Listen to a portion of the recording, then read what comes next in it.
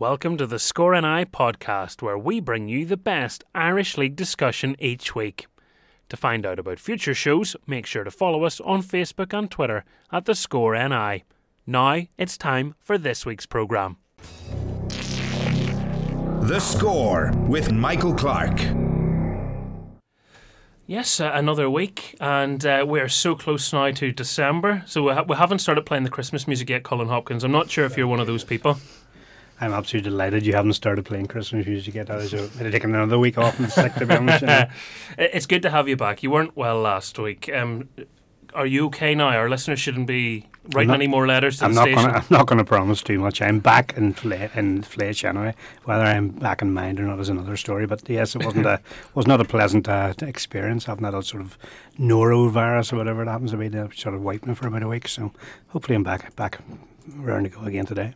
Good stuff. Yeah, I think everybody's been coming down with something. So let's not pass anything on to Robbie, because he's in a good vein of form at the minute. You're probably we protective mask on, mate. No, that's the thing. I was saying these beforehand. I'm down in Oma, hiding away from all you guys. I'm out in the sticks in the countryside, trying to keep myself healthy. But no, it seems to be going around at the minute. Like, I think a couple of lads had it last week and the week before. So it'd be nice to get rid of it and try and get a healthy squad for a change. I know. I think maybe people will be surprised that you haven't considered moving closer to Belfast, since everyone in Northern Ireland's allergic to driving. No, to be fair, I've always been used to it. Even whenever I was a kid, I was playing for Maiden City down in Derry, so I've been travelling from the age of 13, 14, and obviously going to Glenavon. It's an hour, 45 minutes, an hour to Lurgan, so it's something I've been used to. And even whenever I was in England, I was travelling a lot as well. So, no, I'm well used to the driving. Obviously, it doesn't get easier this time of year, but it's okay, I suppose. We'll be, I guess, taking you back down memory lane shortly, but I want to talk about this season because the goal return from you has been fantastic so far. If we even just look at the league, 10 goals from 15 games, that looks like a real improvement. Yeah, I was saying there as well, this year I've probably played that central role more than I have in probably previous years. The last 2 years I've been here, I've kind of played either wide with Curtis through the middle and somebody else off the other side, or playing as a two and kind of playing in behind that main striker. And Wendy's kind of really preached to me. He says, I want you staying in the width of the 6-yard box, the box, that's where you come alive and stuff. And it's been working. I think too the big thing is the boys around him have been creating loads of chances. So for a striker, if you're creating more chances, it's only right that you're scoring more goals, I suppose. Was that a move that you welcomed? Because previously you'd been pulling into wide positions or maybe even dropping into midfield to try and help with a link-up play. That instruction to be a bit more selfish, I guess. How did you find it? Yeah, it's all right.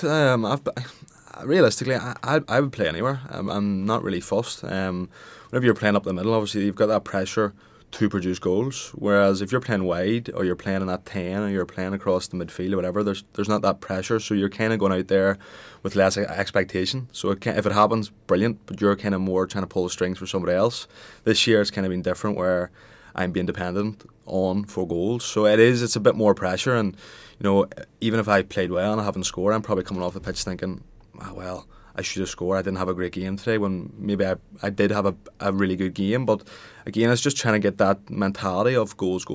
I mean, Curtis has got it in abundance and Dougal has as well. So, them boys have been great for me to follow suit and, try and learn from, essentially. And, I mean, there is plenty of options there. Curtis is struggling with an injury at the minute, and I think he's had a bit of a relapse as well, so it's going to be a while till he's back in there. Has that given you an opportunity, I guess, to have that starring role as a striker rather than trying to work a different system? Because it's always a difficulty for a manager when you've got multiple forwards to choose from. You end up tweaking systems where they don't always need tweaked. Yeah, I suppose so. Obviously, the way we play, we've got that one central striker, and then we've got two wingers as such playing off him. Obviously, from my point of view, it is an opportunity for me to get that central role. Dougal was playing there the first couple of games of the season, picked up an injury, and then I kind of come in, scored the 2 goals against Ballymena. I've been in there ever since. But obviously, for the team and for myself as well, I'd love to see Curtis fit, because he's a top lad, he's a top player. So, for the squad, for the team, for the club, I want to see those boys fit and firing and scoring goals as well, not just myself. Obviously, from a selfish point, I need to be scoring goals, but from a personal point of view, I'd love, for Curtis to get back fit and be back in the squad, because I love playing with him, And it's a squad that we've seen improve in terms of strength and depth and new players coming in this campaign. How much of an improvement have you noticed being in and around, obviously, with them for matches and training? Yeah, it has been a big improvement from last year, and I think if you look at football nowadays, I think your resources reflects your squad. And obviously there's been the well documented investment and stuff, so we have got more resources, which means you're obviously going to get better players in the door. The likes of the boys who have come in, they've really brought in to the club, and they've brought a different element to the game over the past couple of years. We probably haven't been able to win not playing well, and I know it's probably crazy to say, but against Dungan on Saturday we weren't at our best, but we still we're grounded result out and we're clinical. So the boys have come in, have been super, and again it's just keeping that level of consistency up, and hopefully it'll stand us in good stead. But no, the boys have come in, have been super, but the boys have been here as well. They've found another level of their game, which is obviously really important. Since you mentioned Dungannon, you're being modest. Hat-trick in that game, that's exactly what you're wanting, isn't it? Yeah, I mean the 2 goals in the first 10 minutes was obviously a really nice surprise. I didn't think I would get that many that quickly. Obviously when you get that first couple of goals on the score sheet, you kind of relax and you can enjoy your football. We probably let them in back into the game with a sloppy goal, and then it was nip and tuck to half time, but then second half come out and we were just clinical and we steamrolled over the top of them. You've a fairly decent free kick taker this year as well. Not bad, is he? He's not bad actually. He's, honest to God, he really is good. He does it in training. Week in, week out, you see him doing it all the time. Even in the shooting drills, the way he hits the ball, he's got no backlift. It's frightening how he hits the ball. But I think we're gonna try and get him an ice cream van and call it Mr. Whippy, because it's just whips every single week. It's brilliant. Settle a debate as well, right? We can pronounce plum, right? What do you call him? We call him Hervoy. Okay, but everybody's got a different name for him. Because every week it depends who you talk to. I've heard Hervoy, Hervey, and everything. So you call him Hervoy? I think the majority of the fans call him Herbie, and then Wendy calls him Hervoyle, which I don't know where he's getting that from. That sounds wrong. To be fair, I know, but no. Monsieur Plum, we call him Monsieur Plum. Nice. Well, he's certainly not going to have anyone taking the free kicks off him anytime soon. It's almost like a copy and paste finish, though. It's ridiculous. It's postage stamp every single week. It's just he does just really, really. He sets up his run, sets up his walk back. He puts the ball in a certain way. He hits that valve, so that's why he just gets that up and down so quickly, and it's great to watch. Whenever you get a free kick from anywhere around 25 yards, you're thinking, "Hey, we've got a chance here." And he's done it, I think, 6 times. You said there, so it's a weapon to have.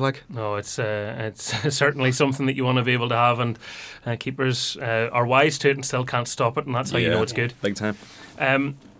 We can talk through the quality of the squad. Obviously, another young player that's been catching the eye this season's Paul O'Neill. I think, obviously, as a young player, confidence is a massive thing. He looks like someone that's really enjoying his football. Yeah, he is. He's been really good, Paul. Again, Paul's probably more used to playing that centre role, but he's found a different dimension to his game playing wide. Sometimes when you're playing wide, if the other-sided winger is driving in, chips a ball into the box, you can kind of make those late runs into the back post, and he's picked a lot of important goals up from that back post area.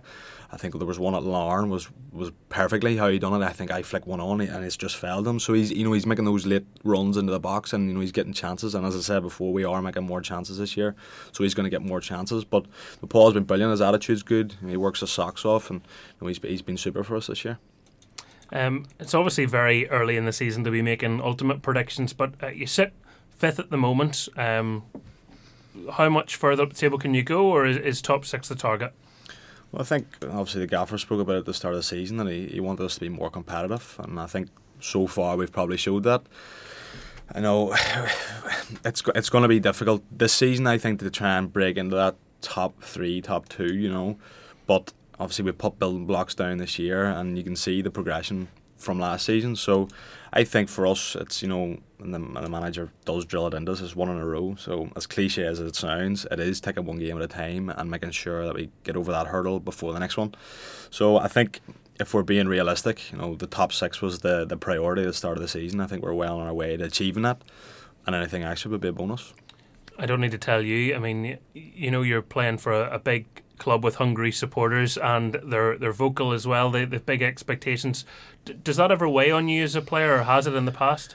Whenever I first signed, obviously my dad had told me how big the club was and how well supported they were, and I'd heard stories over the year and all, but I wasn't really prepared for the level and the size of the club whenever I first came, and it took me the guts of probably 6-7 months to really come to terms with, because whenever I came home I hadn't had a pre-season, so I got the adrenaline carried me through for maybe 4 or 5 games. Once the adrenaline wore off, I was down, I hadn't had pre-season, I was unfit, I wasn't scoring, and they get on you, but it's probably, we're a burden of our own success, if you like, because I've been so successful over the years. If you're not doing the business now, then that's what you're compared to. So it does weigh in your mind, and they're hard to play for, but they're unbelievable to play for at the same time. They're brilliant. I mean, they get behind you all the time.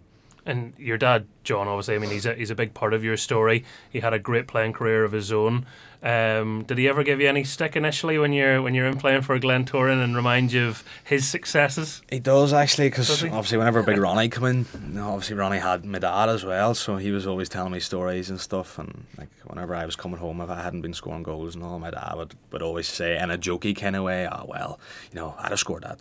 I mean, how are you not scoring that," or whatever else. But we do have good banter, and it's nice for him to come up to the Oval, and it's kind of like walking down memory lane. He sees faces that he hasn't seen for years, and it's nice for me to kind of put the final puzzle pieces of the puzzle, because obviously my dad had the leg break and stuff, and I kind of cut short his career at Glentoran, so it's nice for me to go back there. And obviously my dad was in around that 1982, 1983 team where you had the real legends of the club, so obviously they were winning trophies and all, so it would be nice now, maybe in the next couple of years, for possibly me to win a trophy with the Glens. Was he part of why you chose Glentoran when you came back from Leeds? No, not at all. Whenever I decided to come home, I always said I would give Gary Hamilton first choice whenever I left, and I did. I spoke to Gary, and I still keep in contact with him, nearly every other month. I said to Gary, I said, look, I'm thinking about coming home here, and he had kind of said to me over the previous season, he says, look, what you're trying to do it in the lower leagues in England is the hard way of doing it. He says, if you come home and reinvent yourself, you can go again. There's no problem with that. But obviously I give Gary the first choice. He wasn't in a position to offer me anything. And, the Glens were looking for another striker. Gary Haverin, made a real fuss about me and brought me in. I went up and trained with him, spoke to the chairman, spoke to himself, and it got done pretty quickly. It was perfect for me, because they were in a rebuilding process, and I probably was as well. So it suited perfectly. But obviously my dad said, yes, brilliant club, this and else. But he said, look, it's on you. It's whatever you think is best for you. So he did leave it up to me. And from what I gather, Gary Hamilton's played a big part in your football life. Just put that into context for us. Obviously, you were at Glenavon first before you got the chance to go across the water, and even when you're coming back, you're going to him for advice. That says a lot about your relationship. What is it about Gary? Gary was absolutely unbelievable with me, and Wendy. Obviously, I've got Wendy again now, which is great, but Gary was just super. I mean, whenever I played in the Foyle Cup for Strabane Athletic, and they sent a scout, Glenavon sent a scout, and actually it was the Glens as well who were coming to watch me. So it was Davy Maguire at the time. He says, Gary's mad to get you up, he wants to have a look at you, blah blah blah. And I was kind of humming in hand whether to go to Glenavon or Glentoran.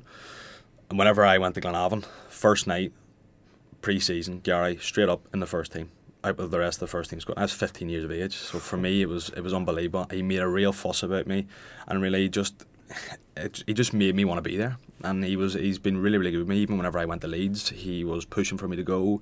There was never an element of, well, I want this for you before you can go. It was, you got to go and do it. It's unbelievable. Go and experience it, blah, blah, blah, everything else. But Gary has been super. Obviously, he gave me my first chance in senior football. And, for that, I'm, really, really thankful for everything he's done for me. See, because for the people maybe that only know Gary Hamilton through either having watched him in the stands or watching him on TV, and they can see the intensity in his interviews, and they can see his antics and things like that, but they maybe don't see that sort of softer side to him, where nearly everyone that's played for him has this story of how he's put an arm around the shoulder when they most needed it. Yeah, big time. I think what we see on a Saturday is obviously the passion coming out. That's your domain, that's your work, that's what keeps you in a job essentially. But from a Monday to Friday, what he does for his players is above and beyond what a lot of managers would do for their players, and for that he should be commended. If you speak to any of the lads at Glenavon at the minute, even though they're going through a rough patch, they will want to be pulling out of that rough patch for Gary Hamilton. Not just for the fans and the club, but for Gary himself, because he backs you to the hill, like, he really, really does. And he still talks to you now, even though you chose Glentoran? Yeah, he does. Look, that's football. Things happen. He wasn't in a position to offer me anything, and obviously I've gone to Glentoran, and it was the right decision, So obviously I do keep in contact with him. He's a good man. He'll always ask me, when your contract's up, and he'll drop it in and see what the crack is and all. But no, most of the time he rings me up just for a chat, and we have really good talks, and he talks about different things. We don't even talk about the Irish League. We'll be talking about football here, there, and everywhere. And it's great to have that relationship with somebody in the game. Because it's interesting when you look at sort of what's going on in England at the moment, and you've got different managers trying different ways. Frank Lampard kind of forced to go with youth because of a transfer ban. Solskjaer not quite set on his players, so he's giving young players a chance. But Gary Hamilton just seems to keep finding them and going, right, here's someone, we're going to give him a game. And half the time you're going, where's he found this one from? Yeah, I think he's done it over the years as well. Whenever I'd signed, he had brought me and Jude Ballard from Oma, and me and Jude were playing in Derry at the time. So obviously you're thinking Lurgan to Derry. Yeah. Where's he getting that from? So he's got people in the game where he goes out and watches games. But Gary himself watches football every night of the week. He studies the game. And he knows the game inside out. He'll go and watch a player for 15 minutes and he'll be able to tell, right, well, he's a player or he's not. Do you know what I mean? So he has an eye for a player, and he's probably similar to Big Ronnie. Ronnie was the same. Ronnie would look at you, and within half an hour he could tell, right, you've got a bit or you haven't. So he's kind of got that to his game, and it's served Glenavon well, because they have made so much money off bringing players in, developing them, and then selling them. It's probably, I don't know if it's a good thing or a bad thing, but you probably get close to setting a record for the amount of managerial merry-go-rounds you've just experienced as a person. It's been insane. Whenever I'd signed for Leeds, it was Brian McDermott. I signed in February. I went on trial, played against Everton, we got pumped 5-0. He says, look, stay here. We need to play against Sheffield Wednesday on the following Wednesday. So played against Sheffield Wednesday. Mum and Dad come over. I scored 2. We won 4-2. They brought me in. Deal got done there and then. McDermott was there, and he says, look, we know a lot about you. We've watched you a lot. He says, we're going to really try and shortlist you and get you up and in quick whenever you come over after your exams or whenever the season finished with Glenavon. By the time I got there, McDermott was gone. They had Dave Hockaday in charge, who was the manager of Forest Green before that. So from Forest Green to Leeds United is mad, like worlds apart. But the whole club had changed. I walked in, secondary had been sacked, the kit ladies had been sacked, the canteen ladies had been sacked, the pool had been drained, the sauna was empty, jacuzzi was empty.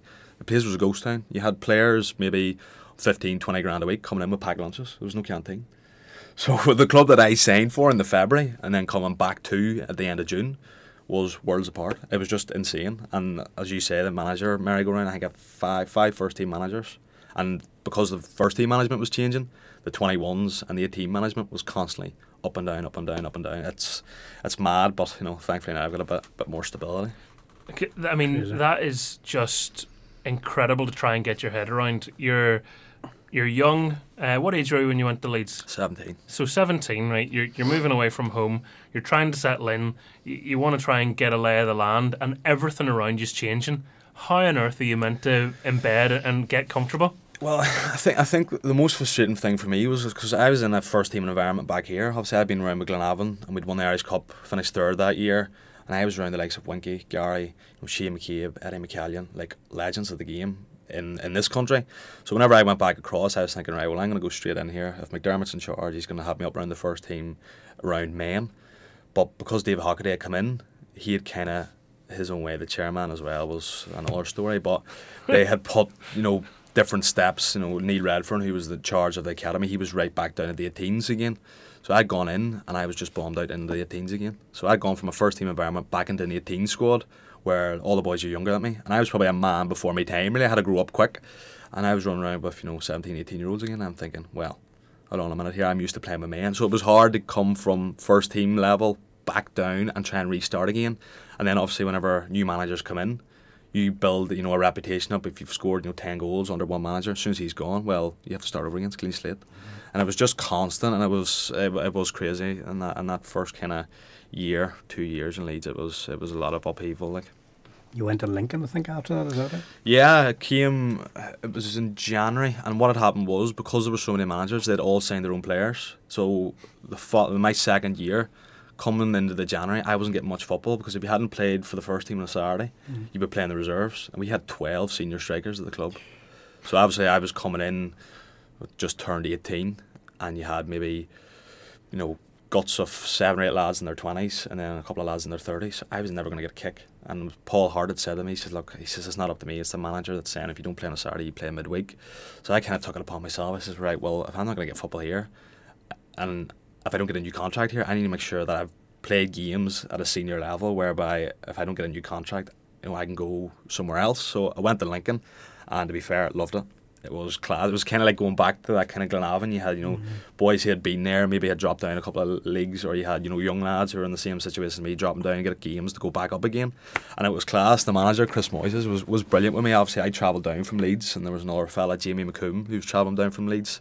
He had a really good career, played for Huddersfield, Doncaster, and he was a really crafty, good crack kind of fella, and he really took me under his wing. And to be fair, I think he ended up driving most days as well. So he was 6'4", so he wasn't fitting in my course. It was good. No, I loved Lincoln. It was a really good city, really good club as well, and really well supported.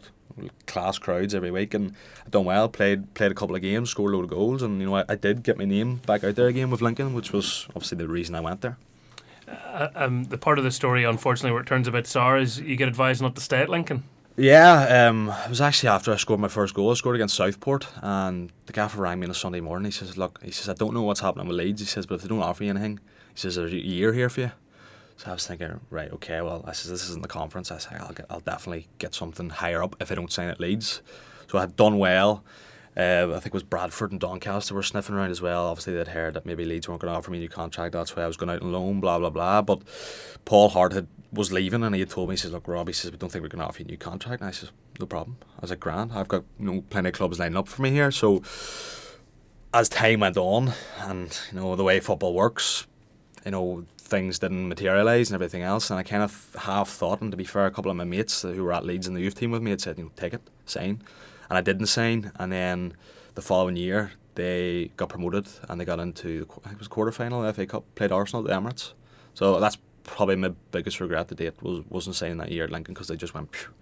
And the year after, the manager that had offered me the contract, he had subsequently left at the end of the season, and the two Cowleys had come in, and obviously it's well documented what they've done and what the players that have played under them have done as well. So that does weigh in my mind, that one. But in football, you can't really look back. You just kind of have to look forward. I mean, were you as confident, because you tell that so seamlessly, that sort of, okay, there might not be a contract for me at Leeds, don't worry, there are other clubs out there. Is that how you really felt at the time, or was that a bit of a bravado? Or no, I did think, because I had done well at Lincoln, I was thinking something else is going to pop up here, and because I had maybe played the guts of 50 first team games already at the age of 19, I was thinking, right, well, somebody will take a punt on. It's different if you're coming out of an academy system and you've played no first team minutes.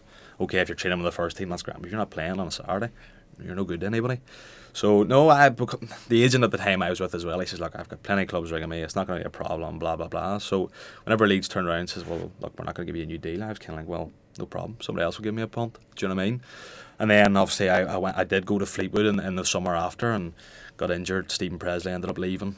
Again, another manager upheaval. Then because Fleetwood hadn't offered me something, Doncaster kind of pulled out, and Bradford kind of pulled out, and it was just a merry-go-round. And unfortunately for the boys over here, because you don't know many people, it's always the same old story. It's about who you know, and if you can't pick up a phone and ring somebody yourself, sometimes maybe things just don't materialise, and I know that's what happened. But again, I think if I had a sign for Lincoln, it could have been very different.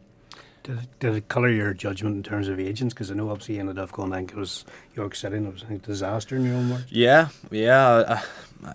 It's one of those things where whenever you're doing well, it's great, but whenever things maybe turn sour, you're maybe put to the back of the queue. And there's countless number of boys that I've played with and boys that I've heard about that as soon as you're gone, they just drop you at the drop of a hat, and that's unfortunately, that's football. Everybody's looking for the next best thing, and if you're not that so-called next best thing, then you're no good to anybody. And that's the thing; you're a commodity, and it does become very, very disheartening at times. But you just have to get on with. You have to get on with. To experience that so young, in some ways, that might actually stand you in good stead. Big time. I wouldn't change it for the world. And I always say that. My mum would always say, we would be sitting talking and stuff, and she'd say, well, would you change anything? And obviously, other than signing for Lincoln, Probably not, because I'm 23, but I probably feel the best part 27, 28 for what I've experienced in the game.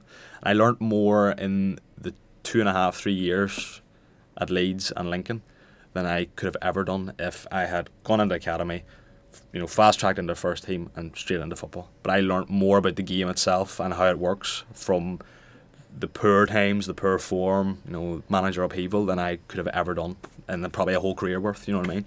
And it's incredible to think in that, I'm sure everyone back home is almost blissfully unaware of how hard it is for you once you go across, because they're going, oh, Robbie's made it, he's in England, that'll do, Yeah, it's hard, because whenever I went across, I had all my mates back at home doing their exam results and all going out and having fun, and obviously I was sitting in digs on my own, getting ready to go to training at 8:30 in the morning.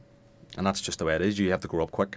But in saying that, the memories that I have from doing that, I would never, ever, ever want to change. And you do make sacrifices. That's you make sacrifices in whatever line of work you do. But professional football is one of those ones where you do have to, up and leave sticks whenever you have to, and that's just a part of the game. But it's it's one of those things I'd never change for the world. It was the 3.5 years that I was away. It was it was unbelievable, and I loved it. Was it hard for you to make that move across? Because we often hear fellas from here, there's a real attachment to home, and that sort of having to uproot yourself can be almost harder than what you do when you're there. Yeah, it is and it isn't. I suppose everybody's different. Kind of the previous year, I'd been on trial with Reading and Southampton, and they were really pushing, and I was thinking, okay, I could be away here. And then I went to Huddersfield as well, and they were mad for me. And I was thinking, I'm going to be away here. So I kind of faced the fact that I'm going to be up and leaving here. But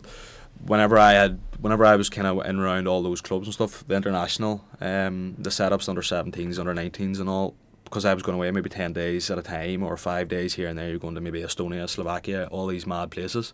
That was setting me up for an easier transition, because I'd been away, I'd lived that lifestyle, had little snippets of it. So I was kind of ready for the move whenever it came.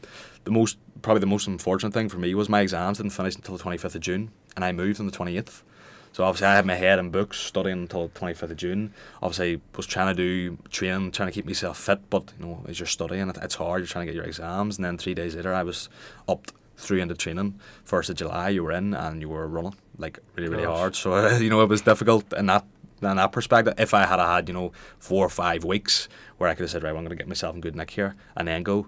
But obviously, just with the way school and everything had worked, it was hard. And you got your exams? Yeah, I got my exams, thanks be to God. So, but they're in the back pocket. I can always, dip into them whenever I need them. He's here to tell the tale. It's an amazing story, and I mean, if we take it right back, as a youngster, were you always going to be a footballer? Were you always dreaming of being a footballer? Maybe, I guess, with your dad and everything he'd achieved, that you sort of had that in front of you? Yeah, but I'd always say that, whenever I was in school, and teachers would say, right, well, what do you want to be? I'd say, I want to be a footballer. They kind of look at you, because I'm from Omagh, which is, is predominantly a Gaelic town, and they wouldn't have many footballers coming out of there. I think Ivans-Bro is probably the closest one they've had. So if I said, I want to be a footballer, they kind of look and say, right, well, catch yourself on. What's your real job? What do you really want to do? I'm telling you, I'm going to be a footballer. So whenever it did kind of happen, kind of the teachers, and I remember one of my English teachers, she hadn't a clue about football, and she says, Robbie, what subjects are you doing next year? I says, I'm off, miss. I'm going to Leeds. She says, what are you going to Leeds for? Is your family up on and moving? I said, no, I've signed a contract with Leeds United. She says, no, you haven't. I said, I'm telling you now, I'm going to be a professional footballer. And she couldn't believe it, and it was one of those surreal moments where I could actually finally say, well, I'm going to be a professional footballer. That was great. That must have been nice, because I'm sure that's weird. I remember when I was telling my family, as probably early teens, like, I really want to work in the media. I'd love to be on the radio. Right, and even though we do TV stuff, and I always tell people radio's the thing I fell in love with, it's the thing I enjoy the most. And they're going, well, okay, that's nice, but what are you really going to do? Yeah. And it's that sort of, so I can relate in a sense. Okay, I wasn't quite playing for Leeds United, but it's that when you finally get to a level where you can turn around and go, do you believe me now? Yeah, that's a nice feeling. It's because obviously I had worked from the age of maybe 9, 10, 11 to get to that point, and obviously whenever it comes, it is really, really satisfying. Obviously my mum and dad put a lot of hard yards in, bringing me down to Derry, bringing me to games, taking me here, there and everywhere. So it was gratification for my hard work, but also their hard work as well. Because, I mean, as much as you think, oh well, yeah, I'm going to work hard and I'm a good player and all, sometimes it doesn't happen. But for me, it did happen, obviously, and it was, it was really, really pleasing and it was satisfying, like. And a good ground in an early age as well, being involved in what was then the Milk Cup, the Foil Cup, competitions like that, which are competitive, and there's such amazing young players at them. Yeah, I mean, that's probably where it all kind of took off for me. I've been down at Maiden City and had been obviously I picked up a lot of injuries because as you're growing, you do pick up injuries that you wouldn't necessarily do if you're a fully grown man. So whenever the Milk Cup teams and all kind of came around, that was my platform to go out and show. Obviously you knew about the well-documented scouts and clubs that were coming to watch games, so that was your time to shine as such. So that was probably after Milk Cup game. I remember the first Milk Cup I played in, Paul Key was the manager at the time. He pulled me down. He says, look, Aston Villa were at the game today, they're going to take you on trial in November.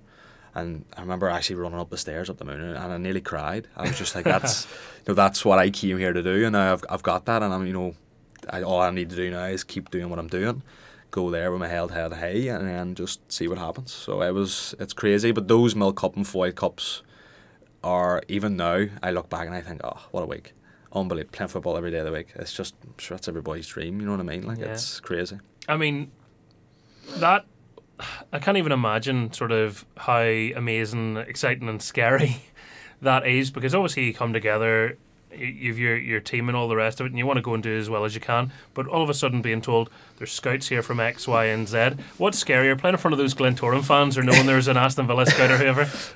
Probably knowing that there's a scout up in the stands. Honest to God, there's times when I remember I was at games, and whether it be a Glenavon game or Maiden City, and you'd look over and you'd see somebody wearing, say, a Leeds United coat, a big long coat, and you're thinking, there's a scout. I better be playing well today. And everything goes out the window. You're absolutely nagging it. You really are. You're really, really scared. And then sometimes whenever you are told that there's somebody there watching you, you don't play your normal game because you're trying to overly impress. I'd rather put earmuffs in, go in, listen to what the manager has to say, team talk, put earmuffs back in, go out, warm up, play the game. Just try and block everything out. And I'm kind of guilty for that. I try and think as little about games as I can, because the less I think about it, sometimes the better you play. So you mentioned there about being a scout watching out a match. It must be being on the pitch. I'm sure you're looking around to try and spot the scout, if that makes sense. Yeah, you'd be trying to get a wee feel of who it is. If it's, who's that? Oh, it's only Doncaster, and I'm not too bothered. Oh, is it United? Oh, here we go then. Do you know what I mean? So it's one of those ones who you kind of see there was 2 or 3 scouts that always come to our games at Glenavon. There was like a Leicester scout, a Burnley scout, I think it was a Birmingham scout as well. Like, obviously 3 massive clubs, so you'd always be kind of, seeing who it is. Oh yeah, I can see him coming in the door here. Right, I'm on it today. I need to be doing well today. So it's mad. Like, whenever you're that age, you're just dying to get that opportunity. Like, you're just dying to get it. Like, and it's interesting hearing you basically saying you want to stay out of your own head as much as you can. Yeah, I do. I think sometimes whenever you think too much, you overcomplicate things, and I'm kind of fella where I do overthink things, and I'll let things weigh on my mind. I remember the first season where I'd just come home. I think I'd gone on a streak of maybe 15 games I hadn't scored, and I was beating myself up massively about it. But I think over the course of the last couple of seasons, I've really managed, or been able to manage my thoughts and manage what everybody else is saying and all. And I do try and really, whenever I come out of the ground on a Saturday night, I do try and just put it to bed. And thankfully, with my missus at the minute, she's in Leeds, so I travel over, and that kind of travelling, getting away, going and seeing her, and then coming back on a Monday morning does give me that kind of little respite as such. So it is nice in that kind of scenario, because I can get away. Even going down to Oma, you're out of the Belfast, you can go home. There'll be no talk about it until Monday. So it's nice to have that that ability to get away as such. That's probably really helpful as well. I mean, how do you cope with that? Because I know, even from commentating on football matches, my girlfriend gives me stick for going, you're just hyper after football. And I just am. You kind of get that energy because you're at a game and there's excitement. I'm sure it's similar when you're playing, and if you've had a good day, it's all you want to talk about. If you've had a bad day, it's all you can think about. Yeah, it is. I mean, thankfully, my mum and dad are really good at grounding me. I've always been really grounded, and like even last week when I scored a 3, I come out and I'm never too high, never too low. And I suppose you can't be. Probably even more so at Glentoran, because if we go out on Saturday and we get pumped 6-0, they're going to be baying for blood, and that's the nature of the game and of our club as such. So, it's one of those things where you can never be too high, never too low, and you always have to remain that kind of consistent level, because you're only as good as your last game. You're only ever as good as your last game. That's very good advice. We've lots more coming up with Robbie McDaid, but now on the programme, it's time for this.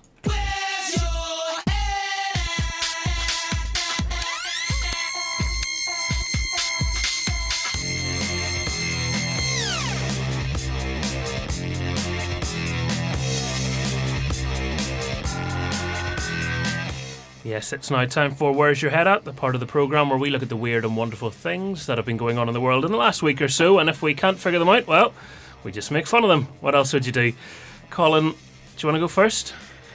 One sort of article sort of caught my eye a little bit is Massimiliano Ricini, who's coach at Italian under-18 side Invictusario. Apologies for the pronunciation. It sounded authentic to me. Basically, he was coaching their under-18 side to a fantastic 27-0 victory last week.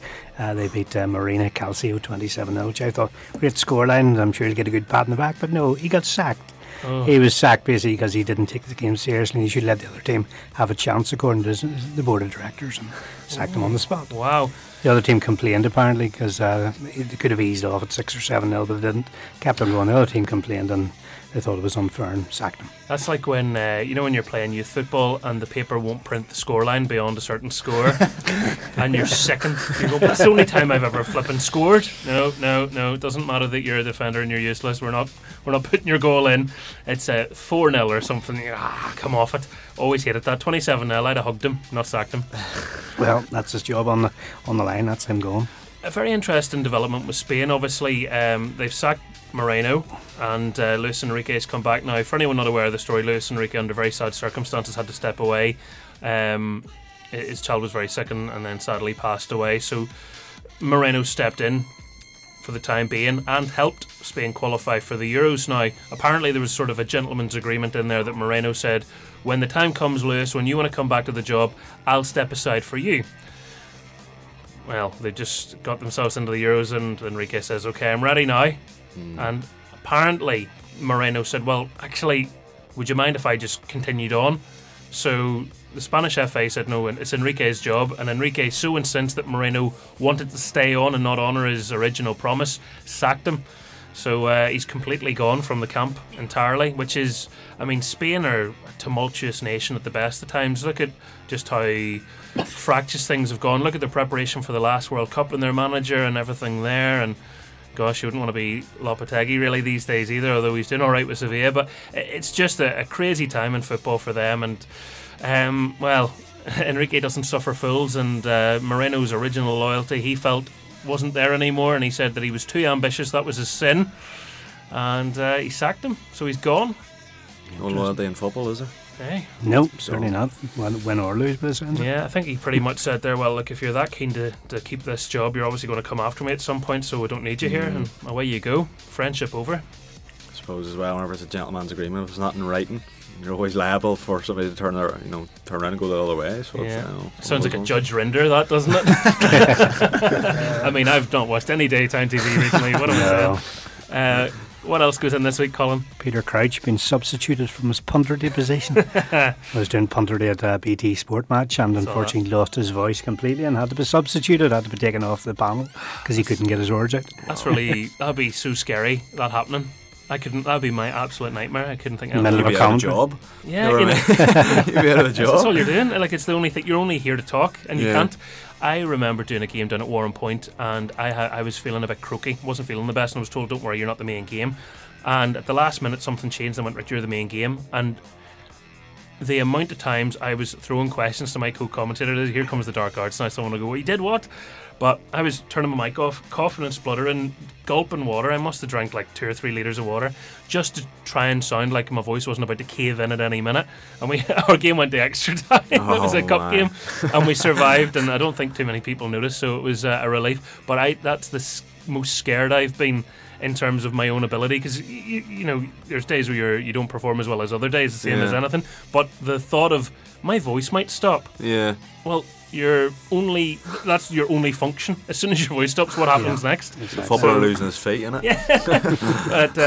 But we got through it. But no, that's I can recall working in a call centre numerous years ago, and my voice went on the middle of a call, and they couldn't explain to the customer my voice had went. The customer's going, "Sorry, I can't hear you. What? Speak up." And I couldn't tell my manager my voice had gone because there was literally no voice whatsoever. So I was going, "What is this guy doing?" So I'm sure the customer had no idea what was happening, but interesting, not recommended. Certainly there you go. If you remember that phone call 20 years ago, as we all start to worry about our voices on this programme. We didn't talk about it last week, but I meant to mention Gareth Bale and his little banner that was handed to him by a supporter. Wales, Golf, Madrid, in that order, which it sounds like something that fell out of the inside of Gareth's mind, if I'm being totally honest. The Real Madrid fans haven't reacted very happily to it. Quelle surprise. He's surely not going to be there much longer, is he? You wouldn't have thought so. That's a relationship that never really worked out. No. The thing is, though, too, the contract works both ways. You know, if a club wants a player out, you know, and the player doesn't want to go, well then tough. It's the same as if a player wants to go but the club want to keep him. Tough. Do you know what I mean? So that's the way it is. A contract works both ways, so he's fully entitled. Wonder how long that contract has to go.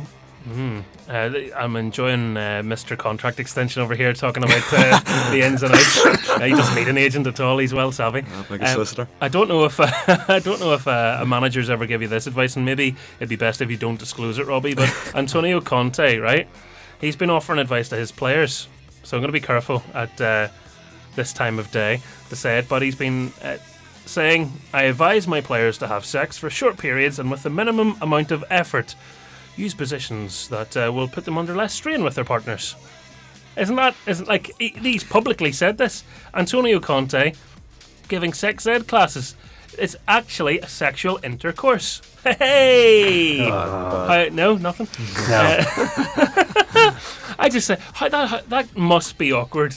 So, look, guys, I want you to enjoy your lives, but how many people in Inter are coming in with that type of injury? I don't want to know. Why did that come into the conversation? That's what I want to know. Some of the stuff you hear in a changing room in football, trust me. Conte's is probably very, very minimal compared to what I've seen. Does Mick give that sort of advice at Glentoran? No, Mick doesn't, but there's a couple of other lads that would be keen to give theirs.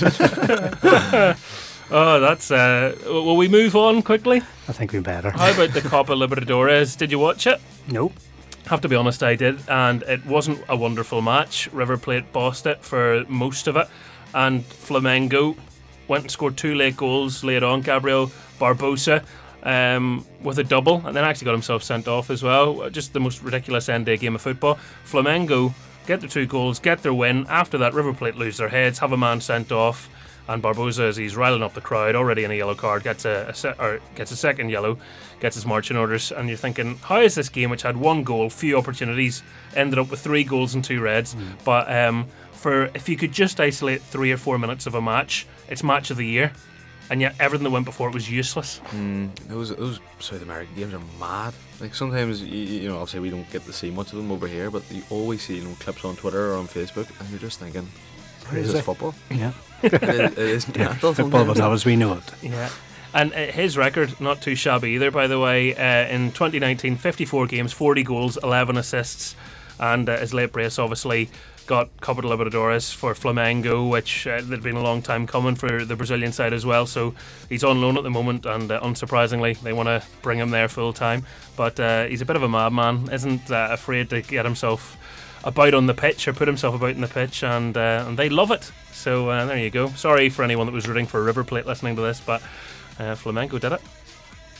I think I'll put myself into where's your head at this week. As you know, I wasn't too well last week, so sort of from Tuesday night right through to sort of Friday tea time, I was lying low, didn't watch any news, didn't watch any social media, and turned on the Spurs press conference expecting to see Pochettino, and all of a sudden Mourinho popped up and go, what the flip's going on here? What's Mourinho doing this? You know, because I had heard absolutely nothing about the change of manager, and I thought it was dreaming, to be honest. You know, I thought it was a bad dream. How sick am I? Jose Mourinho eventually does turn up in your living room, though. I mean, he literally goes everywhere, doesn't he? He's got off to a good start, by the way.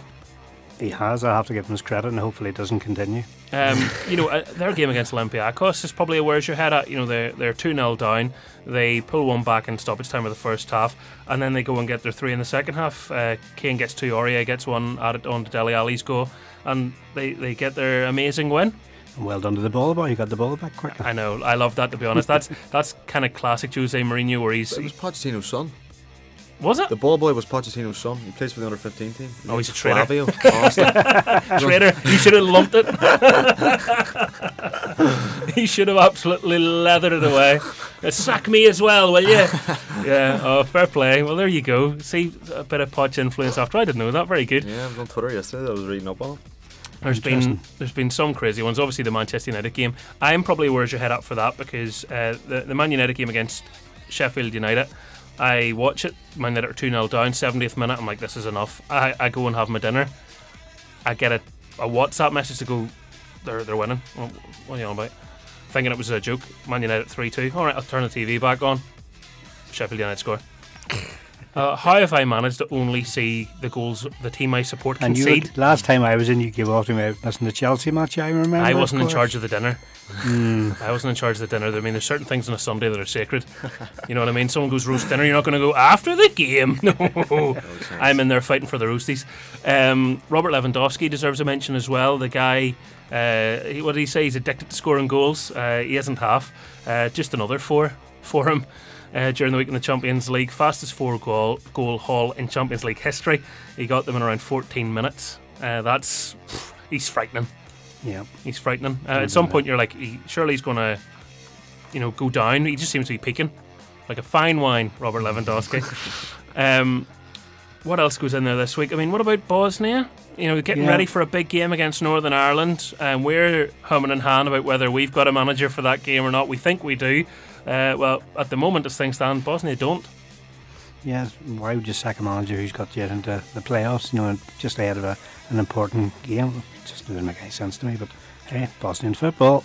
Hey, it's an interesting one. I just hope they don't get that new manager bounce. Yeah, well, that's what I was thinking. Look at a reaction, and that's the last thing you'd want.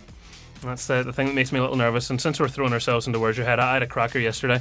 I thought I'd pretty much finished a coffee, right? And one of those wee disposable cups, and the lid was on it. And they've only you have a real effort to get anything out of them. The lid is that flipping useless. And so I thought, I'm done. I'll throw it in the bin. And for all the wee slither of coffee in the bottom of it, it sprung up somehow magically through the lid that now worked and completely smattered the wall just through there. So I was quite nervous a moment ago, because when we were talking, here's breaking the fourth wall of radio, I noticed the cleaner was in the other room. And what she doesn't know, and she will now because I'm admitting it on the radio, is that I borrowed one of her sprays that I saw sitting in a bucket and actually cleaned the wall myself. And I think I've got away with it. The joys of show business. She didn't look in. I had a stinker in Applegreen last week. You go as you come in the doors on the left hand side, coffee machine. Pour myself a little coffee, have a direct Applegreen. I'm up and down the road that many times. As I've turned, walked straight into this fella in a suit, dropped the coffee all over his nice shiny shoes. I didn't even get another one. I just cleaned it up and walked straight out. Just absolute head loss. Was he a Linfield season ticket holder, was it? He probably was, with the way he looked at me. Well, he won't be a Glen season ticket holder after that. That's fantastic. There you go. That's this week's Where's Your Head At?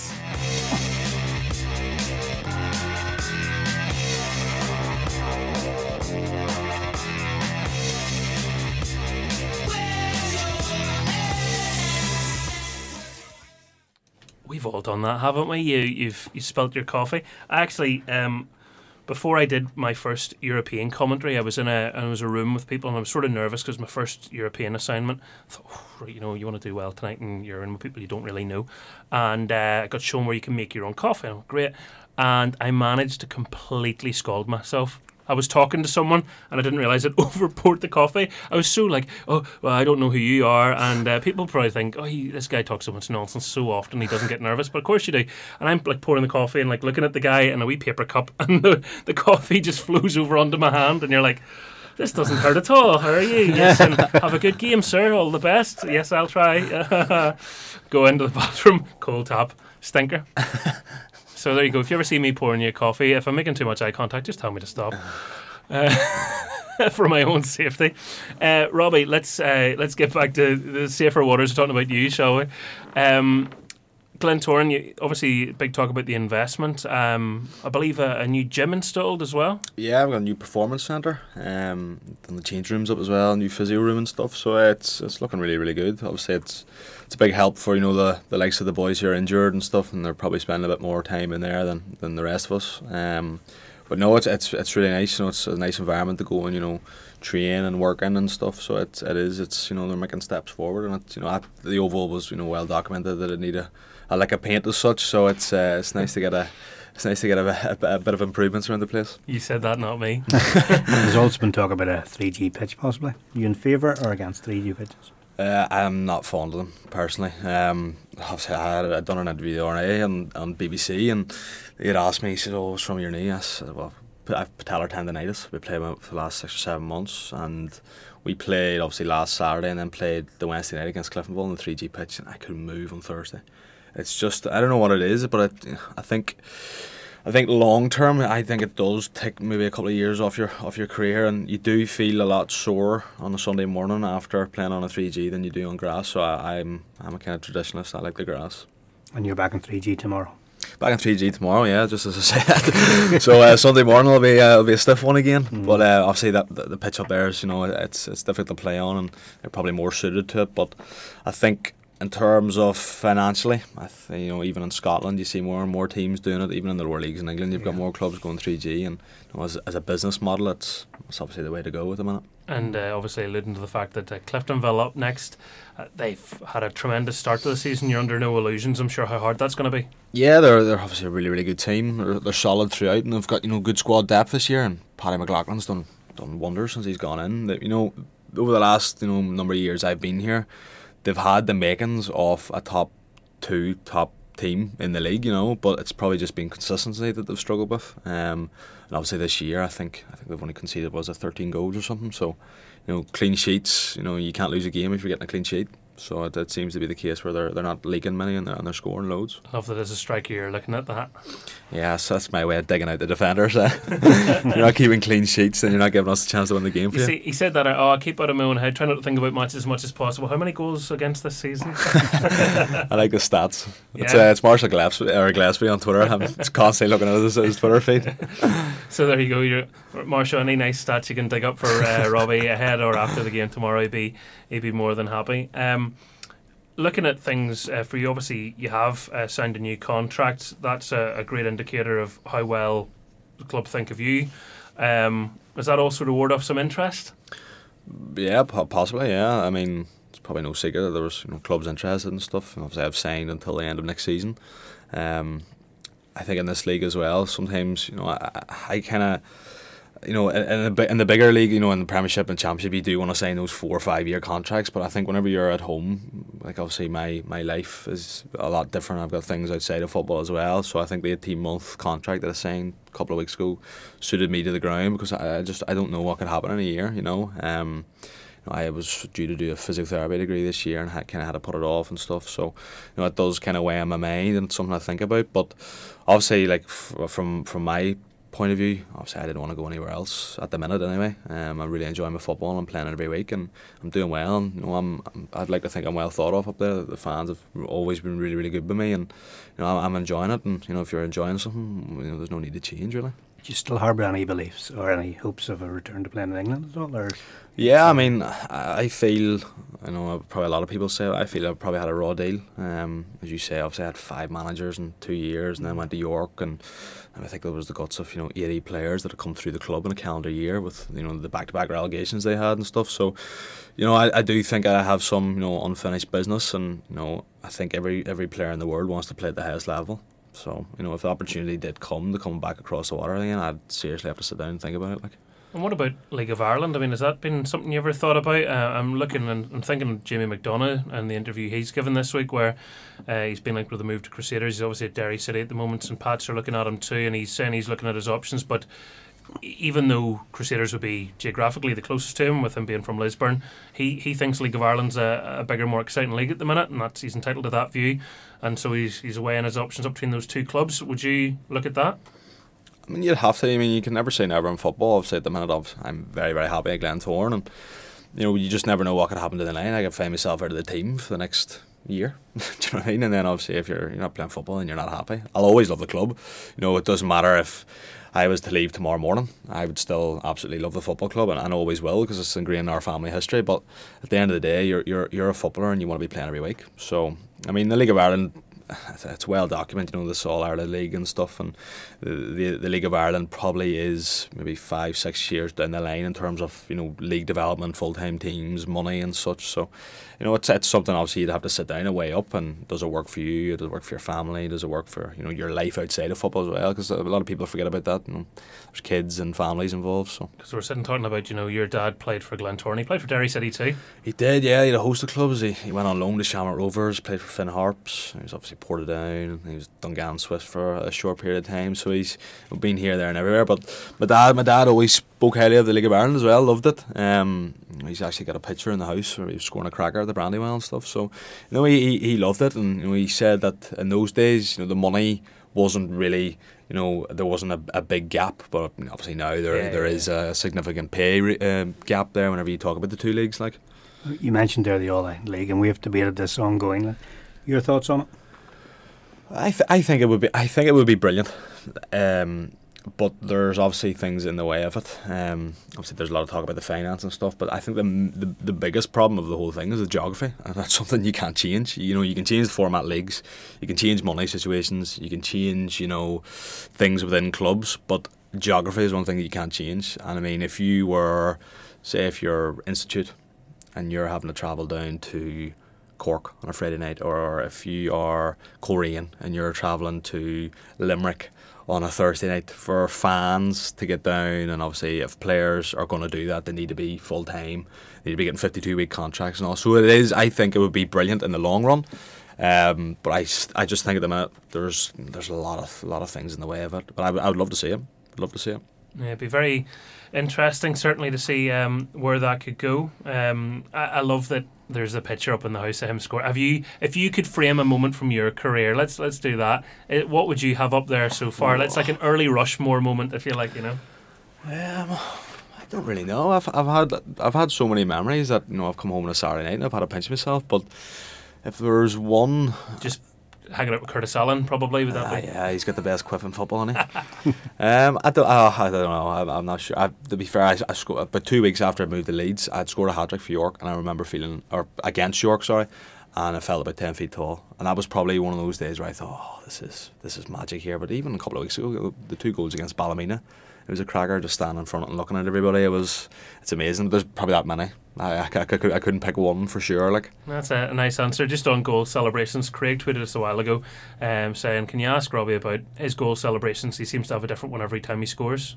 Do you wing them? Do you prepare them? Or no, they just come naturally. I mean, I could be sitting in the car driving on the way up, and I think, right, if I score today, I'm going to do this. And then as soon as I score and turn around, it's just like, it just goes out of your head. Do you know what I mean? As soon as you get that euphoria, it just does come naturally. Whatever comes natural, it happens, But I think there was a couple of ones where I would get so angry after scoring. The boys would say, like, what's your problem? You've just scored. And I was like, yeah, but I'm angry. It's just frustration. I'm just glad to score and get the monkey off my back and all. And they're like, you need to smile more. I mean, because Curtis has got that one where he's like a little butterfly flying off, and so I'll probably try and nail down a trademark one here in the next couple of months. Yeah, maybe that's a good idea. After this programme now, everybody, you can start sending your goal celebration suggestions to Robbie, and we can see what we can work out for you. But it's a funny thing. Different people are motivated, obviously, in their own ways as well. Sometimes when you have a bit of a chip on your shoulder, something's gone against you, that's just the best time to get the goal. Yeah, I mean, I remember whenever I was younger, the amount of people that said, you need anger management, like you've just scored and you're not smiling, you're punching the floor and you're effing and blinding or whatever else. And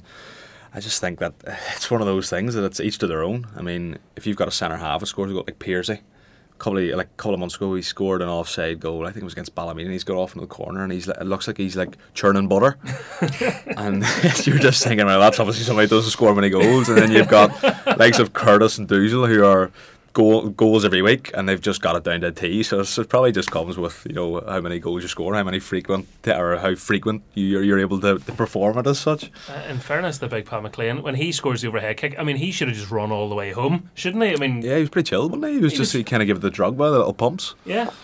Like I was watching that as a neutral, and I at home on the TV, and I was going, "Wow!"